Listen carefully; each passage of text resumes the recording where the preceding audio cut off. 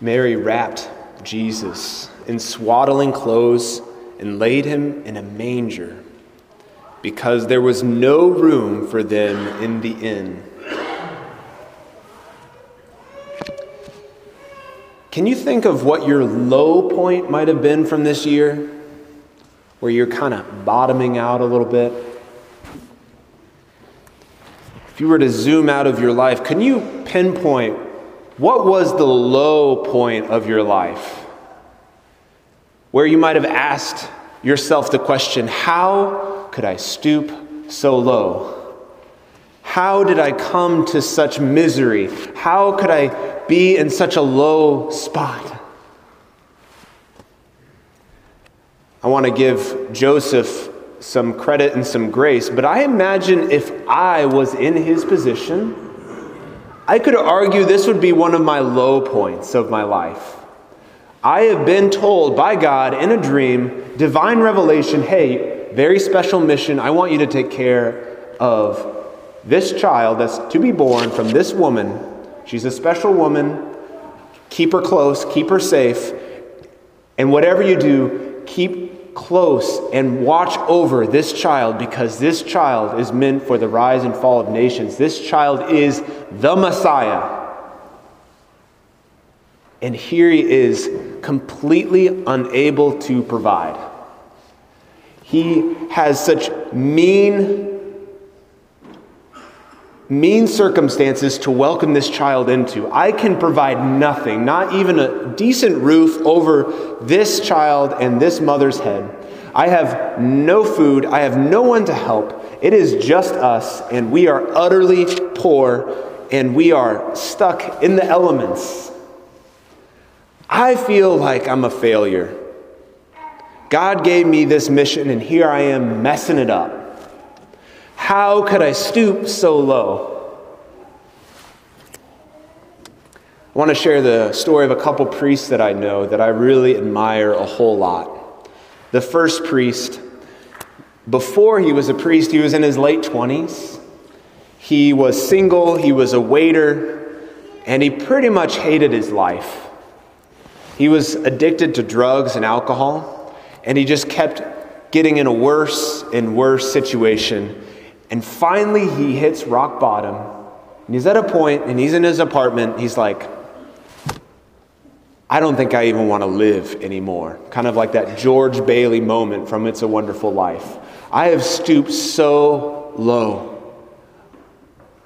And it's in this moment of desperation, he kneels, and he says, God, if you're there, you have to do something. You have to show yourself, because I'm done. I'm at the end of my rope.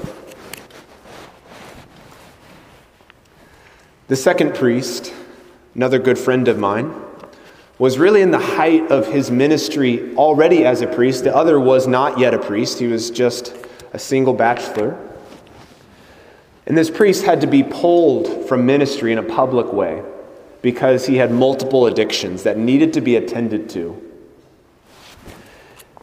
The humiliation, the anger of his family, kind of feeling like, I let the whole team down. I was the priest in the family, and here I am.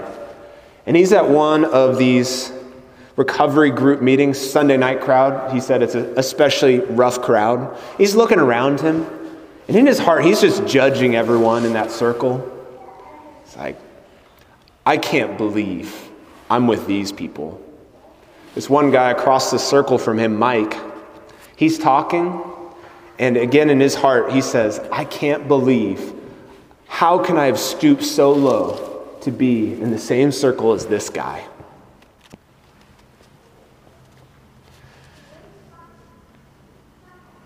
There's really, really good news. I know I feel like it seems like I'm starting on a real low right now.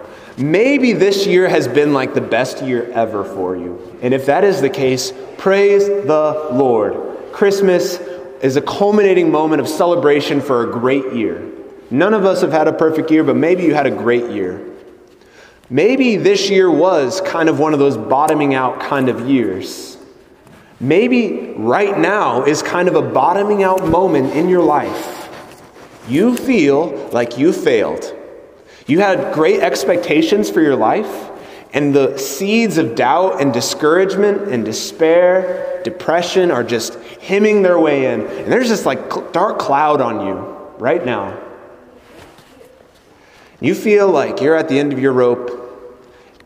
And maybe you made some mistakes and you say, how could I have stooped so low? Maybe that's you right now.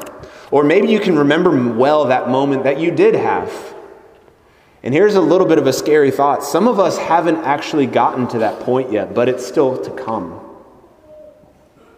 We're not really living close to the Lord. And so we're still living in this self-reliance and this control. And that wall, that house built on sand has yet to come crumbling down, but it's going to come crumbling down because it does for everyone. Unless we are built on the foundation that is God. There's really good news. If you're in that low place, if you've been in that low place, or you're going to be in that low place, because Jesus delights in meeting us in the lowest place possible. He loves stooping down to where we are. Of course, it's true that God wants to be with us in the high times when everything's going well. But the problem is, we're not very eager to let God in those moments because we are self-content. I got everything taken care of and I made it happen. Maybe some faint acknowledgement that God has blessed you. But at the end of the day, I'm in control and I am being blessed because I am holding the reins of my life.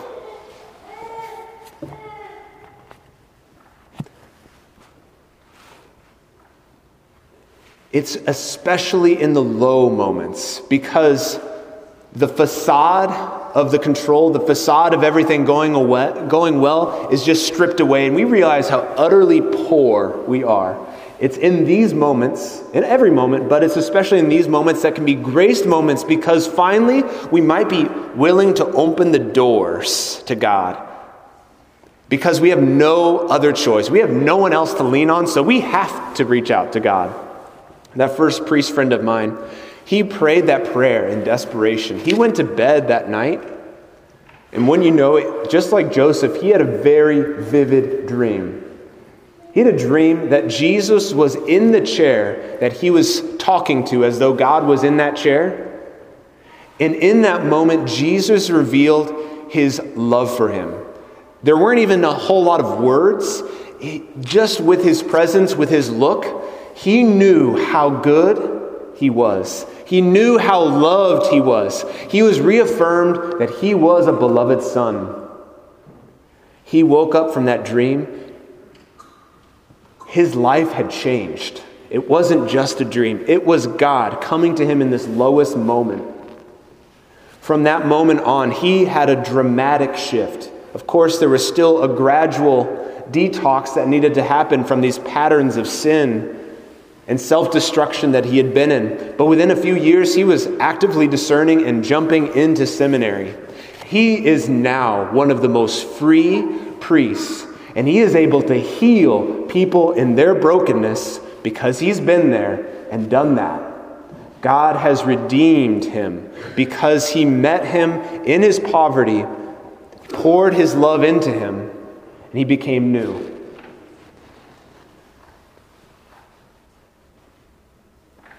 The second priest, he looked over at this man, Mike, and at this very moment, Mike says, I was a Catholic once, but I've left that behind. But if I had a guy like that, and he points to my friend who's a priest, but he doesn't know he's a priest. But if I had a guy like that and he was my priest, I would still be a Catholic today. That was a reality check. God just caught him off guard. He went back to his house and he had a heart-to-heart with Jesus. And you know what? Jesus actually spoke to his heart. He didn't hear an audible voice, but he was convicted in his heart. And you know what Jesus said to him? Jesus said, never have I ever asked, how could I stoop so low? I didn't ask, how could I stoop so low to become a child and have to have my diapers changed? I never asked that question. How could I stoop so low?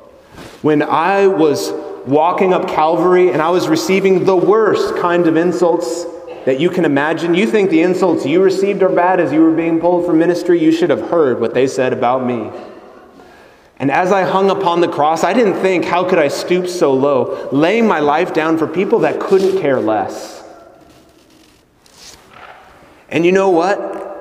Never have I said, as you were a priest, and I made myself present in the Eucharist, never have I said, how could I stoop so low to come into a person like you, a priest like you? Never have I said that. Jesus delights in stooping to meet us in our lowest moment. Jesus becomes a baby to come into the lowest part of us. He comes into poverty. He comes into total radical dependency. And every single time we come to Mass, he does it again. He does it again. And he doesn't think, why do I keep allowing myself to become the Eucharist? Why do I keep allowing bread to become me when I'm ignored by the vast majority of Catholics? The vast majority of Catholics don't even believe I'm there. And they receive me as though it's just another thing, and they couldn't care less. They're indifferent, and they move on with their life as though I haven't done something for them. I've never thought, why do I keep doing this? Jesus is coming to us in that very way, right here, right now. In a moment, that bread, that wine is going to become Jesus.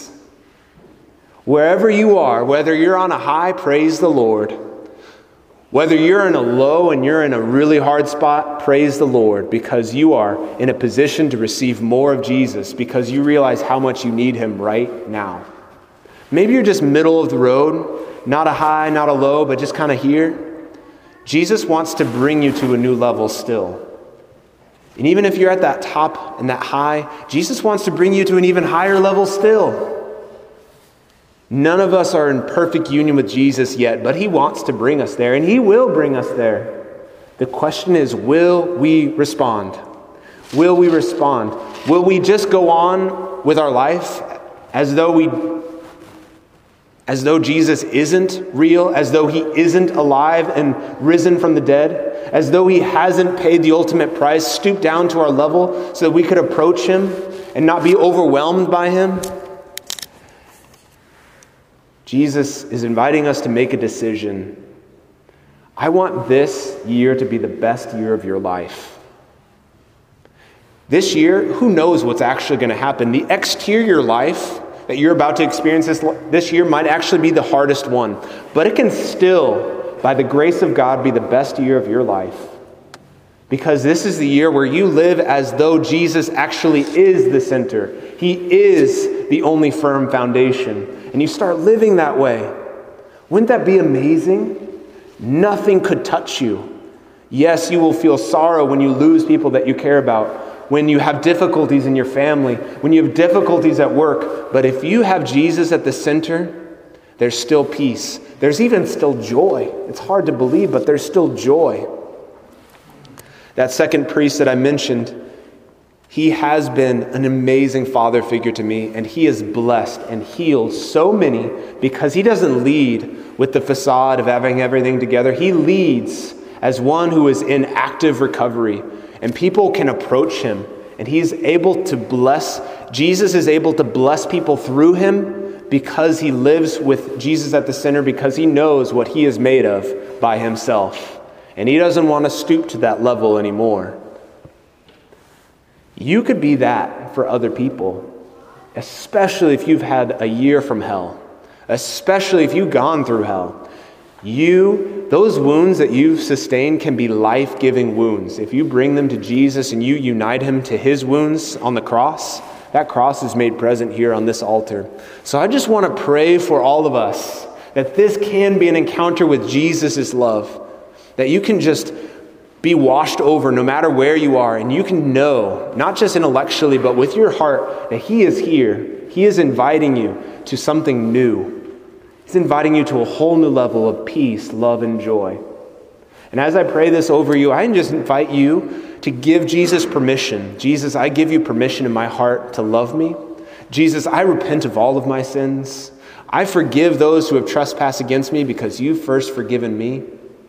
Jesus, I surrender control to you. I'm done. I'm done trying to figure it out. I'm done trying to do it myself. I'm ready for you to take the wheel. Jesus, you are Lord. Jesus, you are Savior. Jesus, you are God hero. You are Wonder Counselor. You are Prince of Peace. You are Emmanuel, God with us. Thank you, Jesus, for coming to meet us right where we are. Jesus, we repent of all of the ways that we have ignored you and we have set you aside as though we don't need you. We repent of the ways that we have raged against you because of the hardness of life. You have entered into the hardness of life so we didn't have to experience it alone. Jesus, I don't want to ever go back to that place of being alone. I want to always be with you. I ask you, Jesus, to open our eyes, open our hearts to receive you afresh in this Eucharist. Jesus, convict us. Jesus, help us to make a recommitment of ourselves to you, to daily prayer, to Sunday Mass, to repenting of our sins and confession. Jesus, make us new this year. Let this year be the best year of our life because you are the foundation. Jesus, we give you permission to love us right here and right now. Come, Holy Spirit. Come, Holy Spirit, fill from the top of the head to the bottom of the feet. Come, Holy Spirit, fill them with new fire. Fill us with new fire, new love, new joy, new peace. Come through Mary and her immaculate heart. In the name of the Father, and of the Son, and of the Holy Spirit. Amen.